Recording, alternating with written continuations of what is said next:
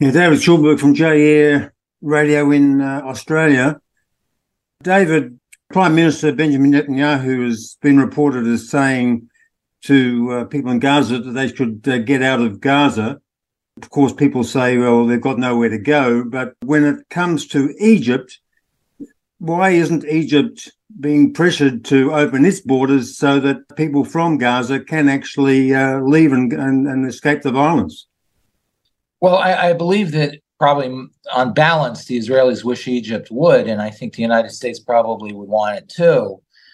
However, that said, I think the Israelis also don't want to provide Hamas escape route so that they go to Sinai Peninsula where they can't be touched, and then they come back 3 weeks after an Israeli withdrawal from after a ground invasion.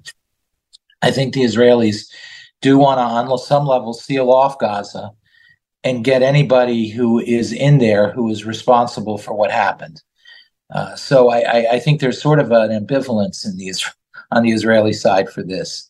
When Prime Minister Netanyahu said what he said, I'd have to look honestly at the exact language. I think he meant to get out of any areas that Hamas is known to be operating, which is, of course, difficult because Hamas operates in every area. But second of all, Hamas will move with the population. So you could imagine Hamas leadership moving with refugee flows and so on and so forth. So I'm not quite sure I understand the technicalities of what would be expected.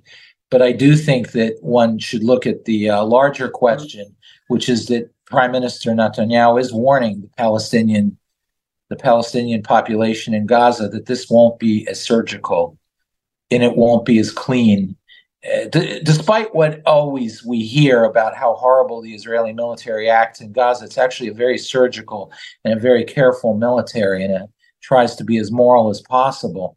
They will operate, and I think what you should take from that statement is they will operate with looser rules this time.